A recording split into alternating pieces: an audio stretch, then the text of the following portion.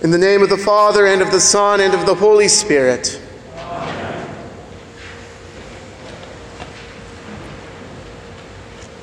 The Word became flesh and dwelt among us.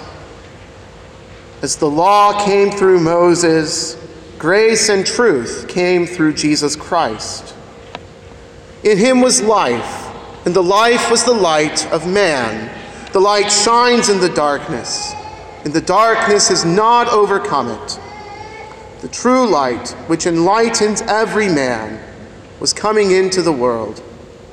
And to all who did receive him, who believed in his name, he gave the right to become sons of God, who are born not of blood, nor of the will of the flesh, nor of the will of man, but of God are begotten.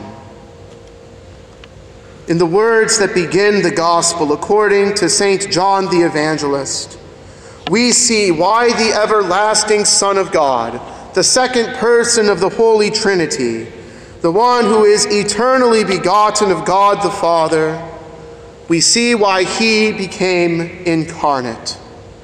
He took on our flesh and was born of a woman, so that we mortals, who are by nature born of blood and the will of the flesh and the will of man, might be begotten of God. The Lord of all creation, through whom all things were made, and apart from whom was not one thing made which was made, became a fleshly child, so that we might become children not born of blood, nor of the will of the flesh, nor of the will of man, but children begotten of God the Father. For Christ did not come in the appearance or the substance of the beasts of the field, nor the fish of the sea or the birds of the air. He did not come even in the appearance or in the substance of the glorious angels of the heavens. For it was not to angels, nor the animals, nor the fish, nor the birds, but it was to a man, born bone of our bone and flesh of our flesh, namely Christ Jesus. It was to him whom the Father said, "You are my Son. This day have I begotten you." For the eternal Word of the Father, the Creator of all, was made flesh, our flesh, and he dwelt among us. He shares a nature with you. And that means, dear hearer of the Word made flesh, that he came for you. In the beautiful description of the Word becoming flesh, the evangelist shows us the purpose for which he was made flesh, and also those things which God overcame to make us his children.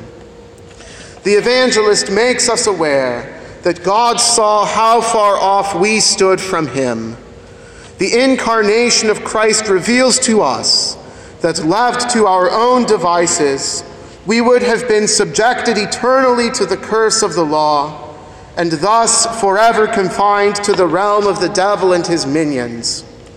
The descending of the true light gives evidence that we were dwelling in darkness and in the shadow of death.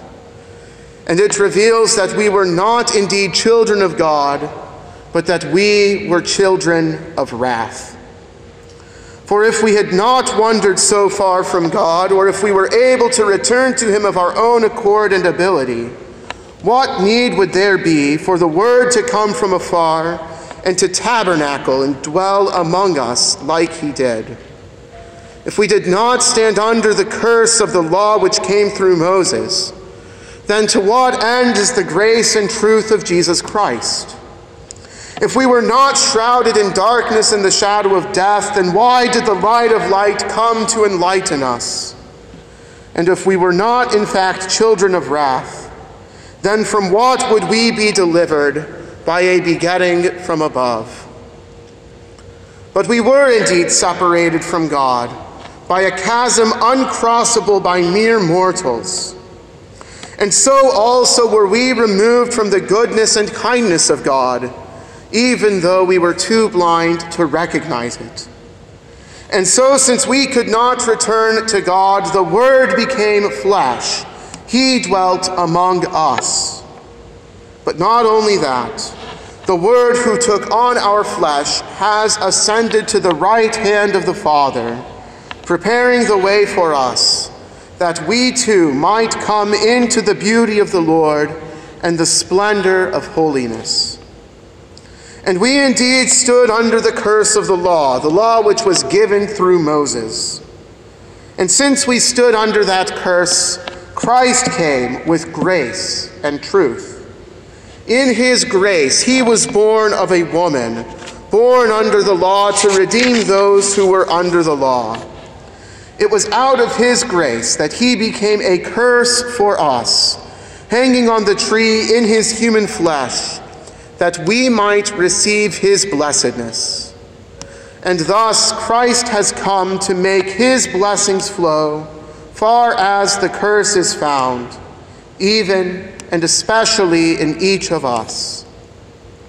And because we dwelled in the darkness and in the shadow of death, the shadow cast by our sin, Christ, the true light, came and shines in the darkness. He enlightens us with the brightness of his glory. He takes us from the darkness of unbelief and enlightens us by granting us faith through the word and the work of the Holy Spirit. For those who have been thus enlightened, there is no more darkness of eternal death. For where there is light, there can be no darkness. And where Christ, our light and life, dwells, there can be no death.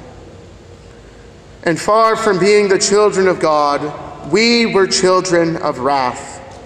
And as children of wrath, we had no right to an inheritance from God, but we only had an inheritance of the torments of hell and of the devil. But to all who believed on his name, the name of Christ, he gave the power to become the children of God, by being begotten of God, in a begetting that is not a birth of blood, nor of the will of the flesh, nor of the will of man. Those of you who have believed and been begotten of God through water and the Spirit are sons of God. And if you are sons, then you are heirs, co-heirs with Christ, heirs of a righteous inheritance of glory and of life. For the Father has promised his children entry into the kingdom of heaven. And since Christ has taken on our flesh and ascended into heaven, there is certainly a place there for all you who believe on his name. And so it is that the necessity of the incarnation reveals the truth about us, that apart from Christ we stand separated from God and as children of wrath and condemnation.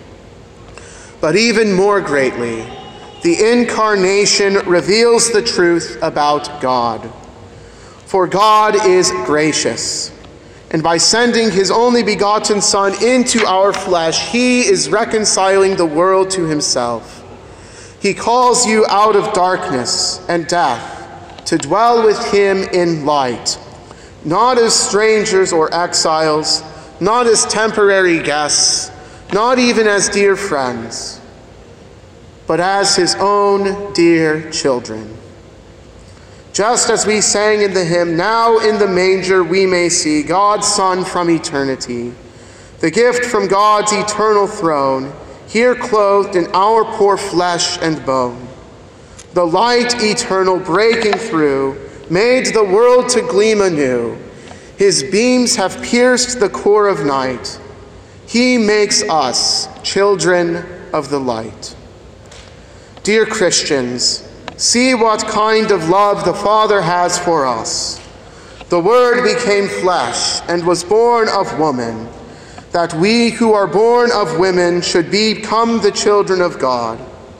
And so we are. A truly merry and blessed Christmas. In the name of the Father, and of the Son, and of the Holy Spirit.